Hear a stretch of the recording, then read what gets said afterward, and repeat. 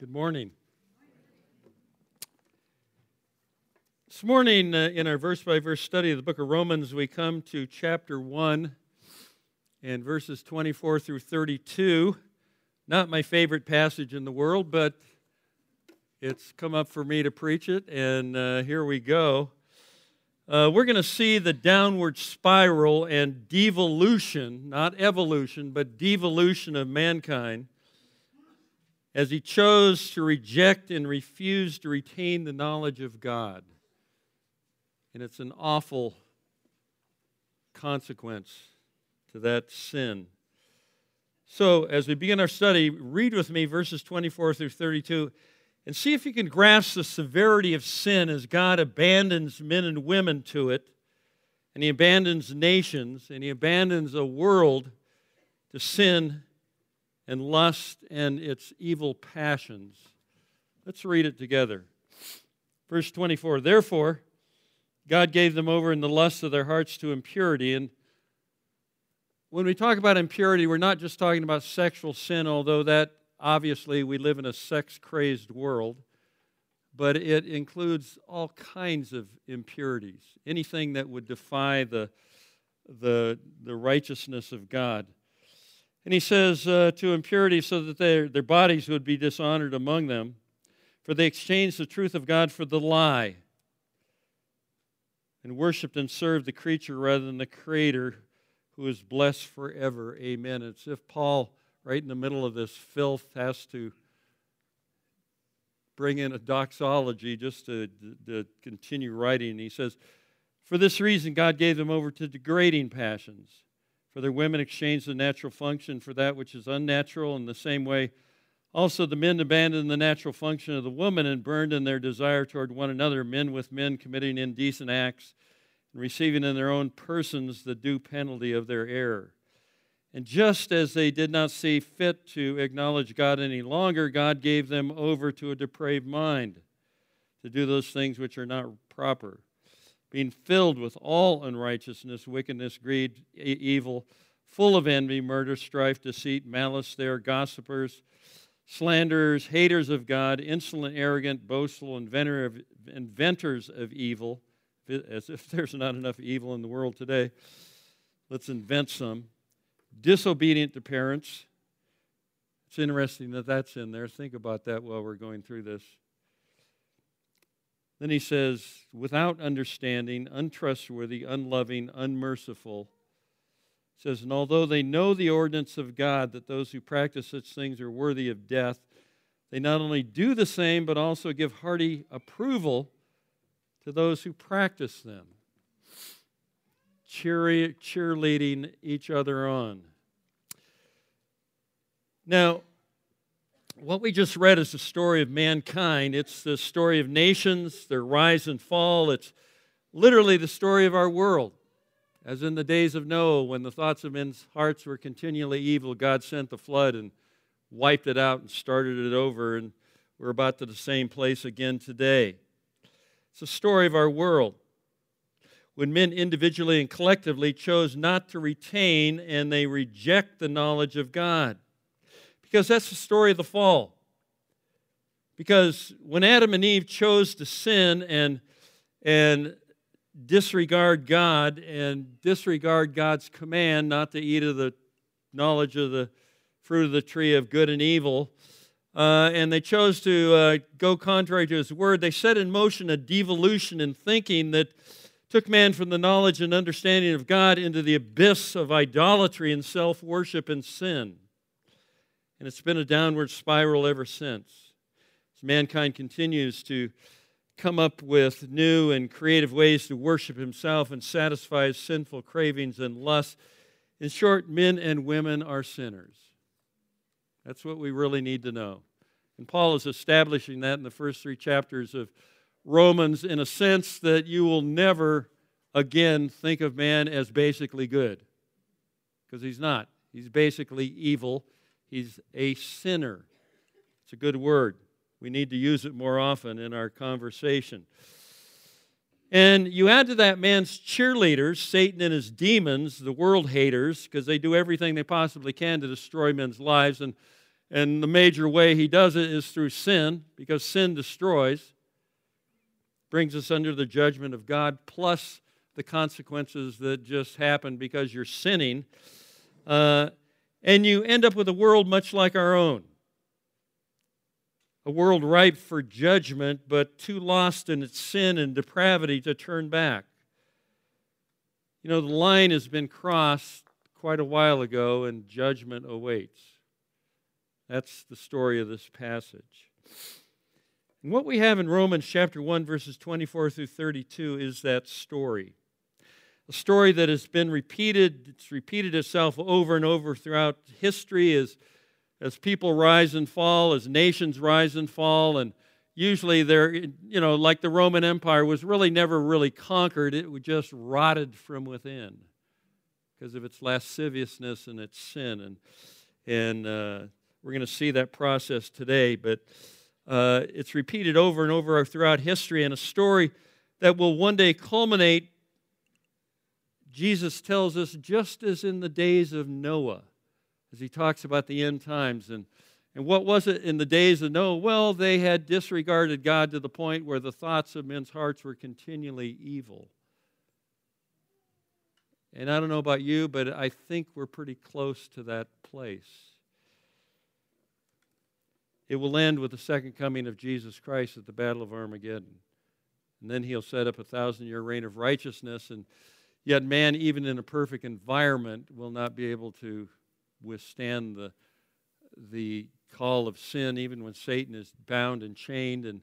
And at the end of that 1,000 years, there's a terrible rebellion that's squelched by God, and then we go into the eternal state. But sin is the most powerful force on earth, except for Jesus Christ and the gospel.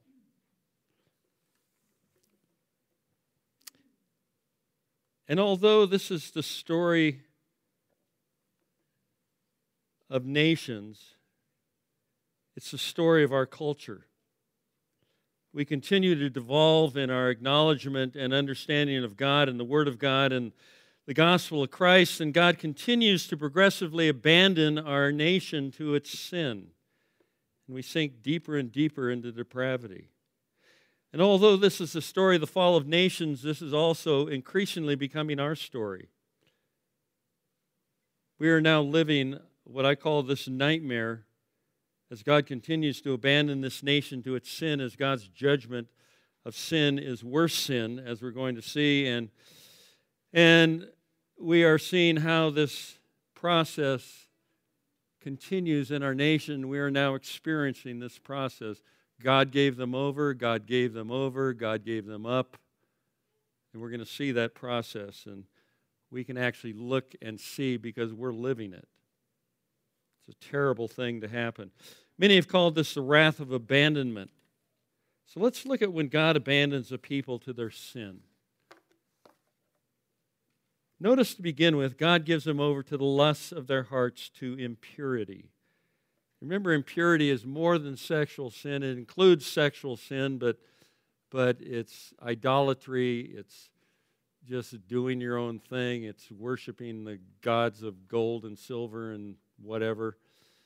But notice in verses 24 and 25, he says, "Therefore God gave them over in the lusts of their hearts to impurity, so that their bodies would be dishonored among them." People just using each other for their own lusts. "For they exchanged the truth of God for the lie." And that's a definite article there.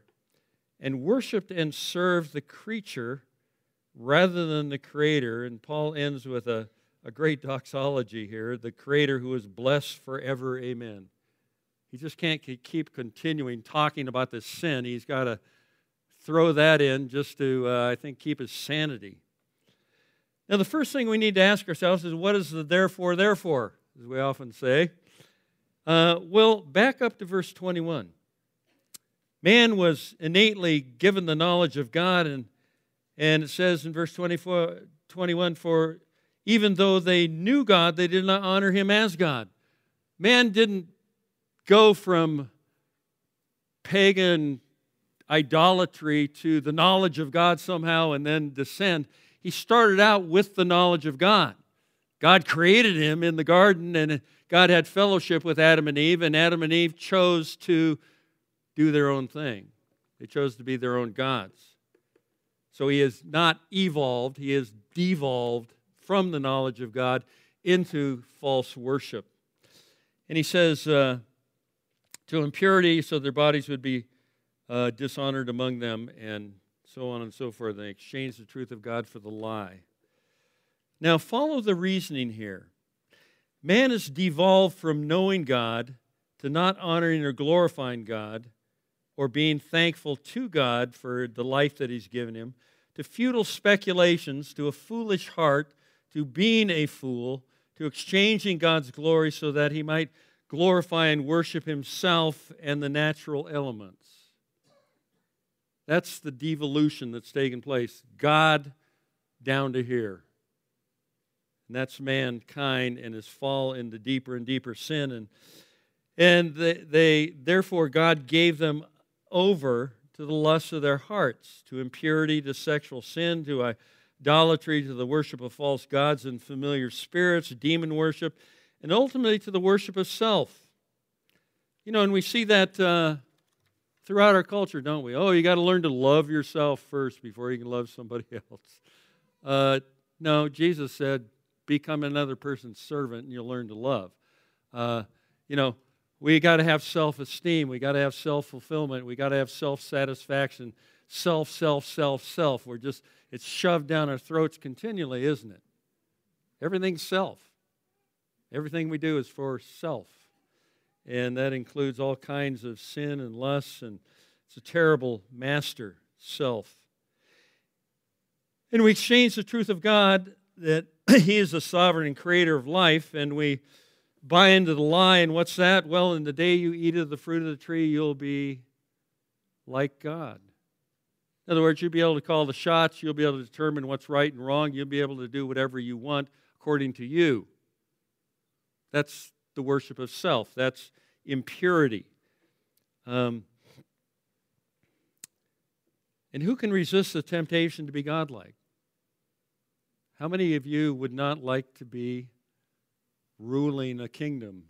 How many of you would not like to be ruling your household or ruling someone else? And, you know, we love the idea of being autonomous and ruling and calling the shots and telling everybody else what to do. And we worship and serve ourselves rather than the Creator who is blessed forever, Paul says.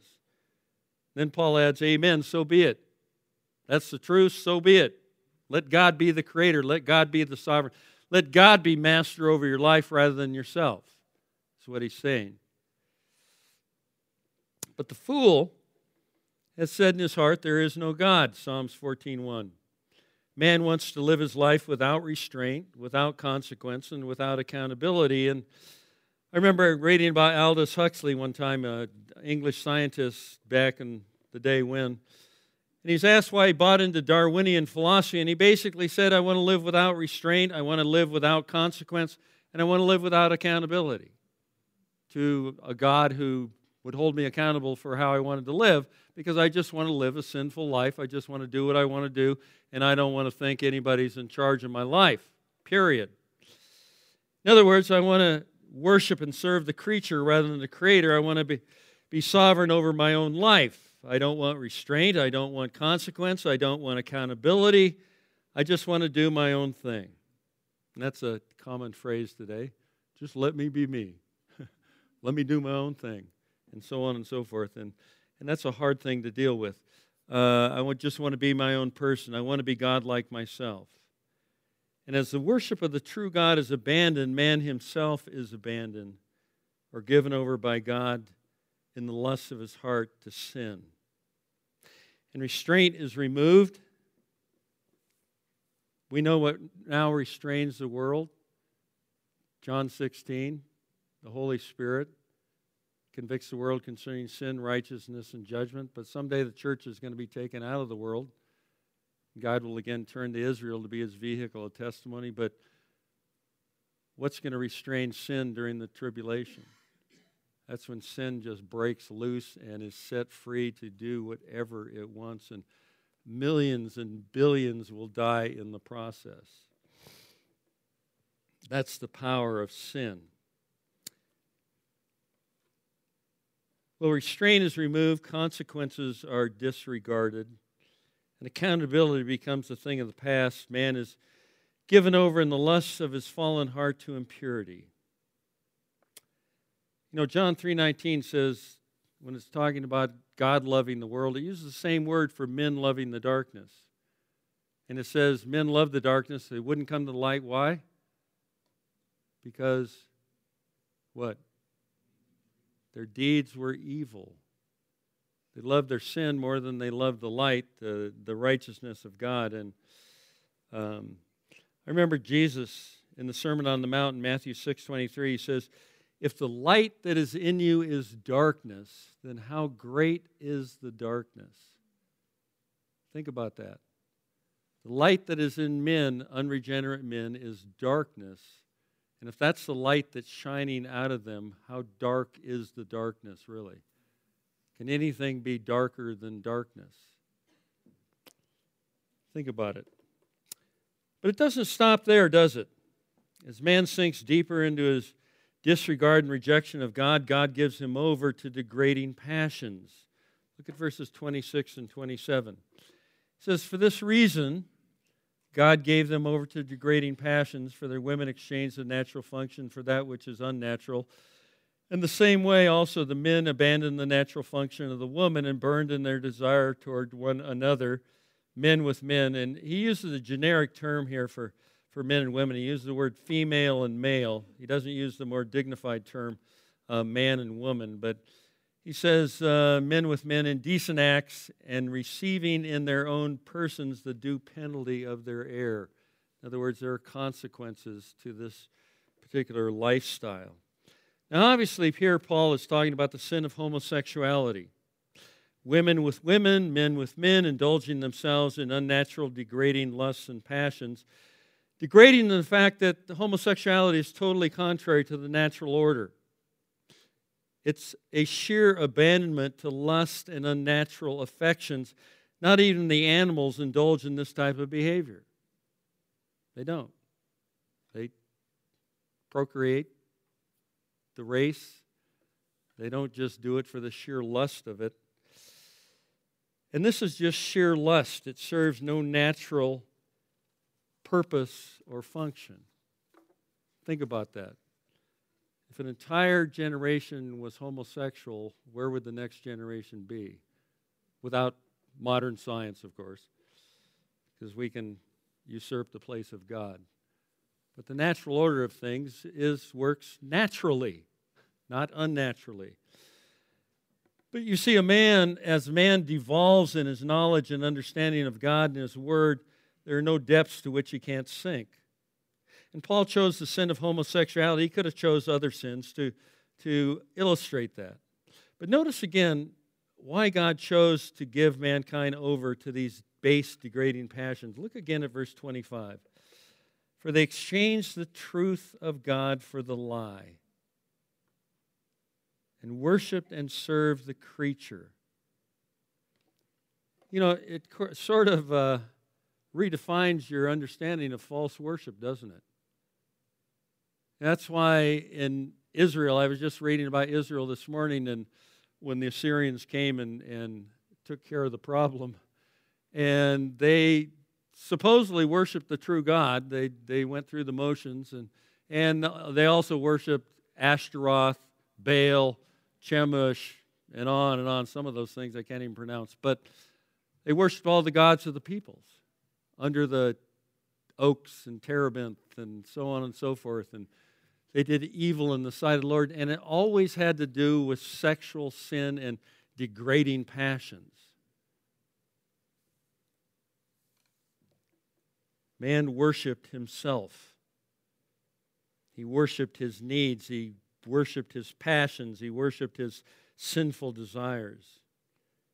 You see, as man continues to reject God, God continues to reject man.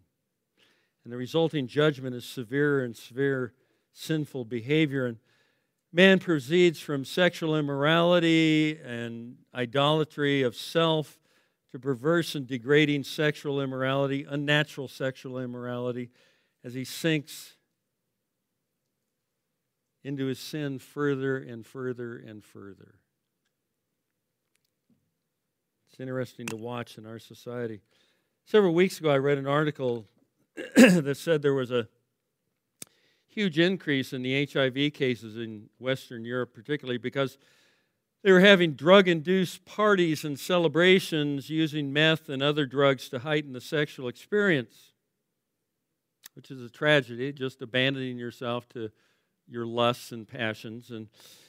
And one person, when asked about the danger of being infected, simply said, I'm going to get it anyway, so I might as well just have fun doing it. How do you deal with that attitude?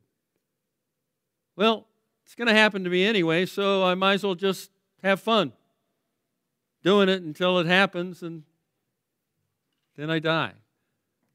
No consequence, no restraint, no understanding that there's an accountability to the true God. And that's where we come in. We give them that accountability, right? We share the gospel with them. There is good news and this bad news you're trying to get good news out of. And that's our calling. You see, that's the attitude that's out there as people cultivate a life and lifestyle of sin without restraint, without seeming consequence, without accountability to their Creator. But we know that that's not the case, don't we? You know, we have HIV, STDs, broken lives. That's the tragedy of it all. Confused, just messed up thinking out there, and just the inability to put two and two together. And that's the tragedy of it. Men without Christ become lost in their sin.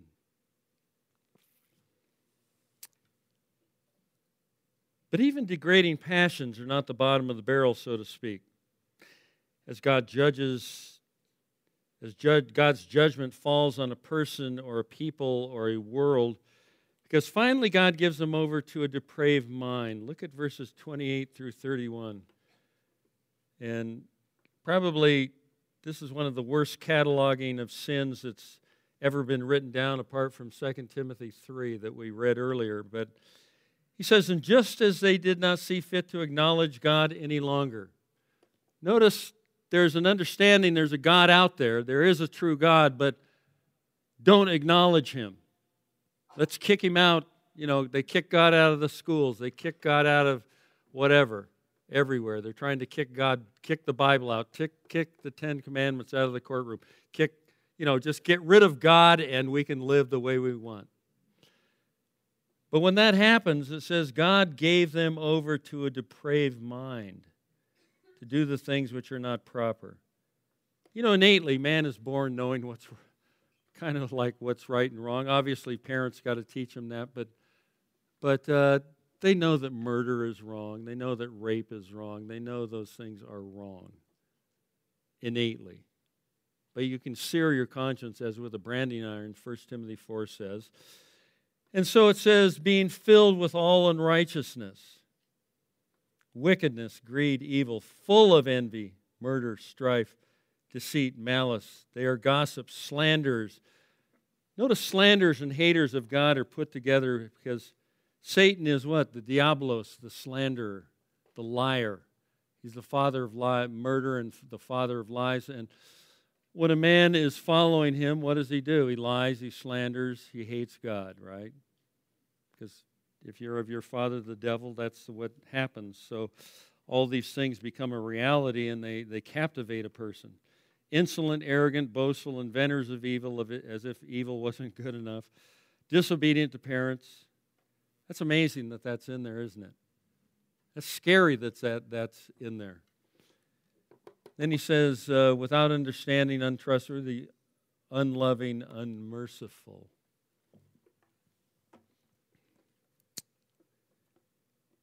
Now, the Greek word here for depraved mind can mean worthless or unapproved or rejected or reprobate. In other words, a mind that can no longer think right, a mind that can no longer put two and two together and get four. It's a mind where basically wrong is right and right is wrong, and when the mind can no longer think in terms of right and wrong, what's left? What's left in a society? In a society where right has become wrong and wrong has become right, what's left? Where do you go from here? How do you bring people back into a moral accountability of understanding of what's right and wrong? That's a tragedy above all tragedies. Anytime the mind is shot, you know, it amazed me in, I think it was 2012, where one of the political parties, their political platform was contraceptive, abortion, and gay rights. When that happens, something's wrong. You know, even the slogan, "Make America Great Again," tells us there's got to be something wrong. Why do we have to become great again? We were once great. But we need to be great again, not just economically, not just politically, but we need to become great for God. We need to turn our hearts and minds back to God, back to the gospel, back to what's right and wrong, really right and wrong, not what's legal, but what's right and wrong. You know, I think of Peter as he's before the Sanhedrin. They say, "We told you not to teach in this name," and blah, blah. And Peter just goes, "Well, whether it's right to listen to you or God, you be the judge, because we got to do what we're doing." So you got to stand for truth. You got to stand for the gospel. You got to stand for Christ in an increasingly hostile type world that's not real excited about acknowledging God or acknowledging Christ or acknowledging the gospel.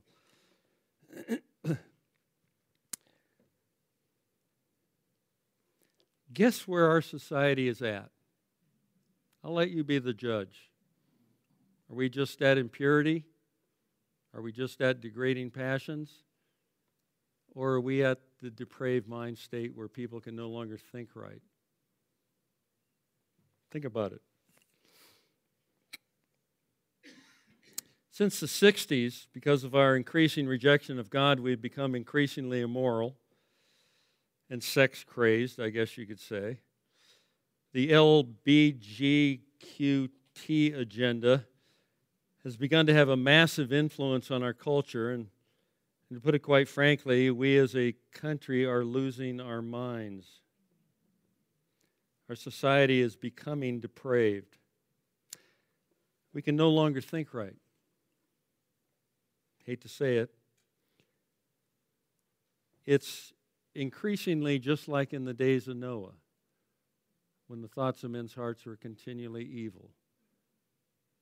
And let me tell you, this is not a fun message to preach, but it's a real message, and it's, I think, dissecting our culture and where it's at pretty accurately. But the real issue is man's heart, isn't it? And his mind, and the only remedy for that is the gospel. And I hope you knew I'd get there, because I'm depressed right now. And as universal as the problem is, so is the cure. Now, let me read you the problem again. Man is filled with all unrighteousness, wickedness, greed, evil, full of envy, murder, strife, deceit, malice. They are gossips, slanderers, haters of God, insolent, arrogant, boastful, inventors of evil, disobedient to parents, without understanding, untrustworthy, unloving, unmerciful. Now, I could define each one of those attributes of our fallen nature, but you'd want to throw up by the time I was done. But I think they're self-evident. Man is immoral, degrading, and depraved. The Scripture declares it. History illustrates it over and over and over again. All of mankind is under the judgment and wrath of God, because it tells us in verse 18, "For the wrath of God is revealed from heaven against all ungodliness and unrighteousness of men who," what? "Suppress the truth in unrighteousness." You know, there's enough truth out there where men have to suppress it in their sin. They love the darkness and won't come to the light. They love the sin, and that's where you come in. That's where I come in. We are the light in the darkness. We expose man's darkness. We expose his sin. And who knows how he's going to respond? He may respond in repentance, or he may respond by killing you or beating you. Read 2 Corinthians 11, and Paul, beaten 5 times with 39 stripes. 3 times he was beaten with rods, stoned, thrown out for dead. On and on it goes. There's no guarantee that if we stand for Christ and the gospel that we're going to be loved by everybody. But the truth is the only remedy for the darkness. That's it. It's the only remedy there is.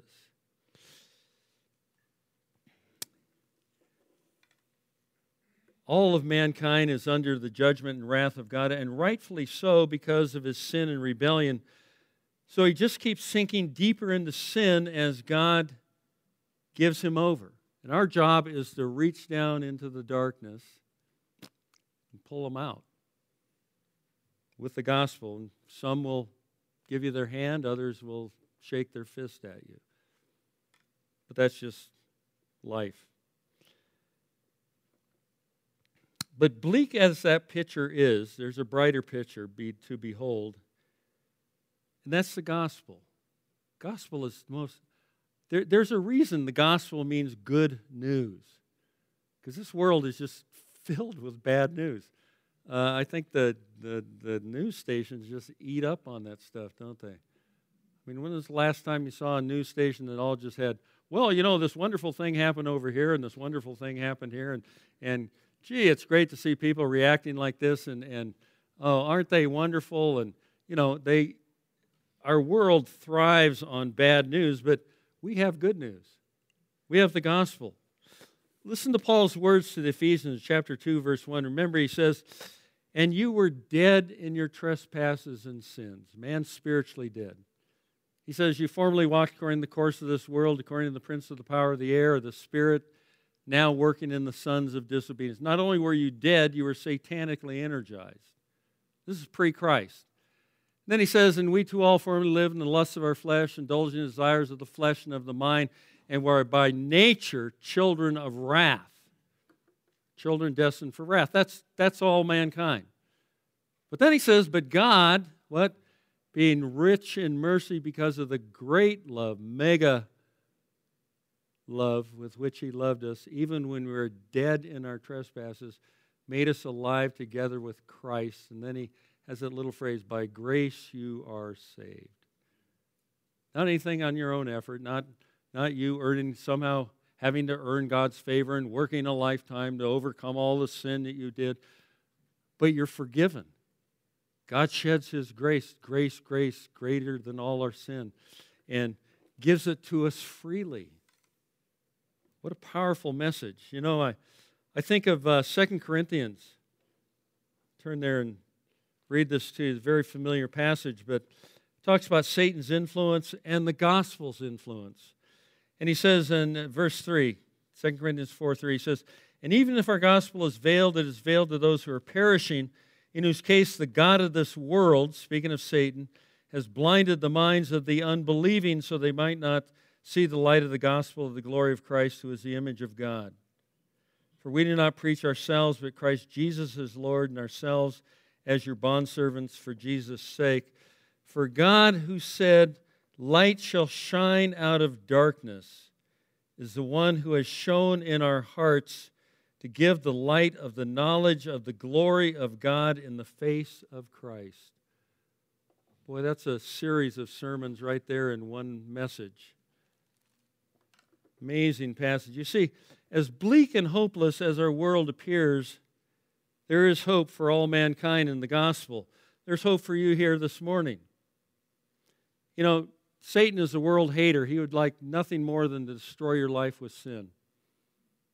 And without Christ, he is. As a Christian, you can repent and confess of your sin and get it right with God. But if you're an unbeliever at this point, if you have not yet received Christ, Satan is destroying you.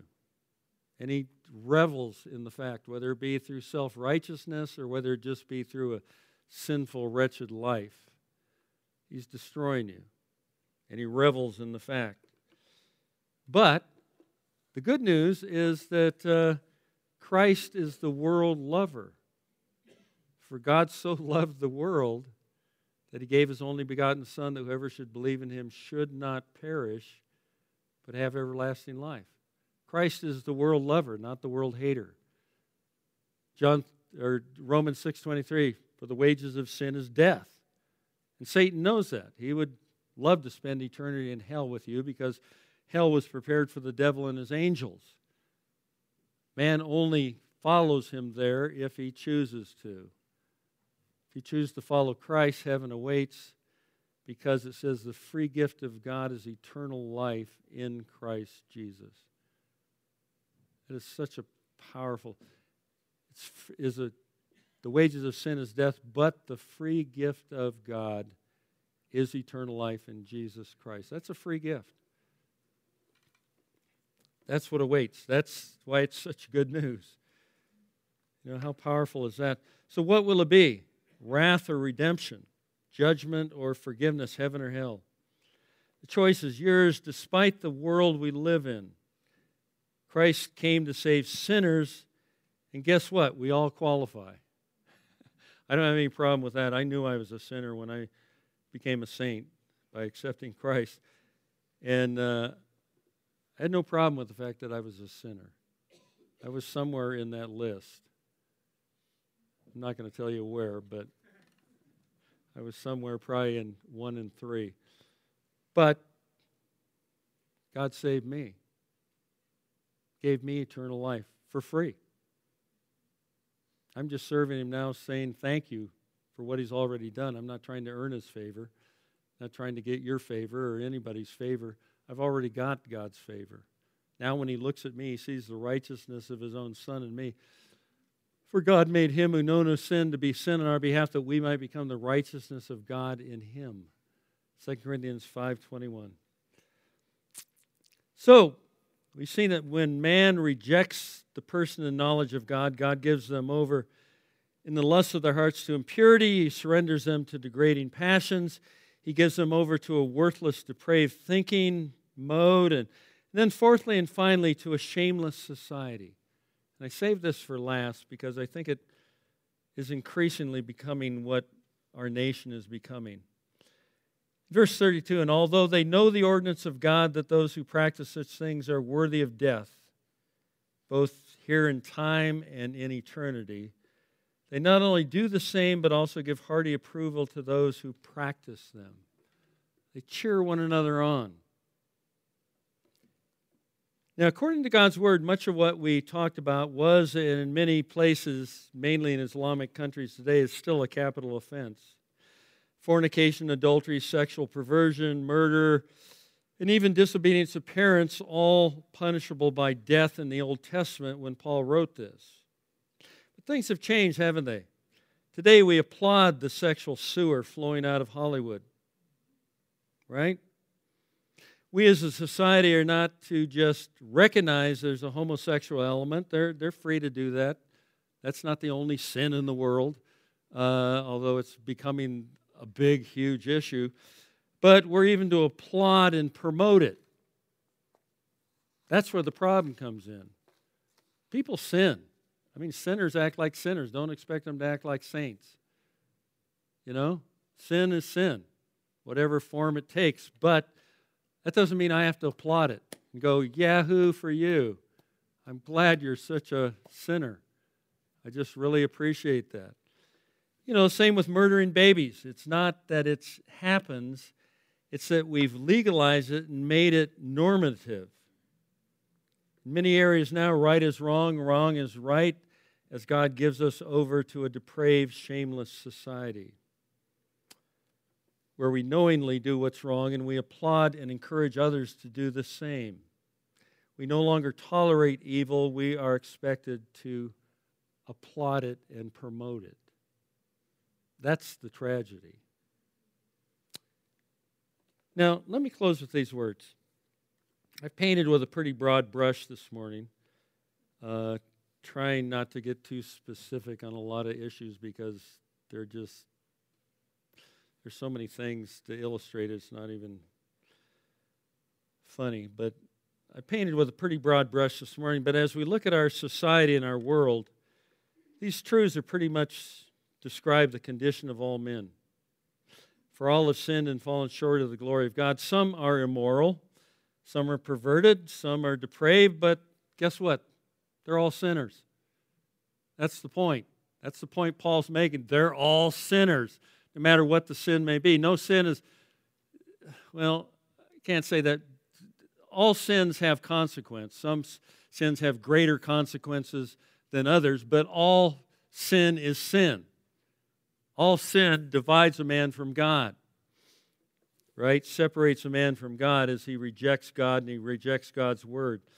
So these truths are pretty much describe the condition of all men because all are sinners and fallen short of the glory of God. And I said some are immoral, some are perverted, some are depraved, but all are sinners. The gospel is their only hope of redemption. That's it. Not whether they become a conservative, not whether they join a particular party, not whether they subscribe to a certain magazine or whatever, but the gospel is their only hope of redemption. And that's Paul's point in Romans, and I hope it's ours. Because only Jesus Christ, through the power of the gospel, can break through the hardness of the sinful, wicked, depraved human heart. You know, in Matthew, Jesus did hundreds of miracles.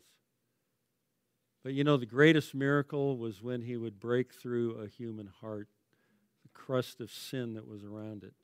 Because that's the only miracle that lasted. I don't care what you were healed of in the Gospels, you were dead within a number of years. It's just the way it is. It's life on this planet. You live, you die. But you don't want to die the second death, the judgment seat before Christ in Revelation chapter 20, where men are sentenced to the second death. That's the tragedy of life, that men would go through that. We're all going to die here sooner or later, some sooner than later, but myself included. But the gospel gives us hope for eternity. Because only Jesus Christ, through the power of the gospel, can break through the hardness of the human heart. That's the greatest miracle of all. When God transfers us from the domain of darkness, the domain of sin and Satan and self-worship and so on and so forth, and transfers us into the kingdom of His beloved Son. And remember this last line, in whom we have redemption. What is redemption? The forgiveness of our sins. All these sins I've talked about, Christ can forgive. You know, the only sin He cannot forgive is simply the sin of unbelief, attributing the gospel of the Holy Spirit to Satan.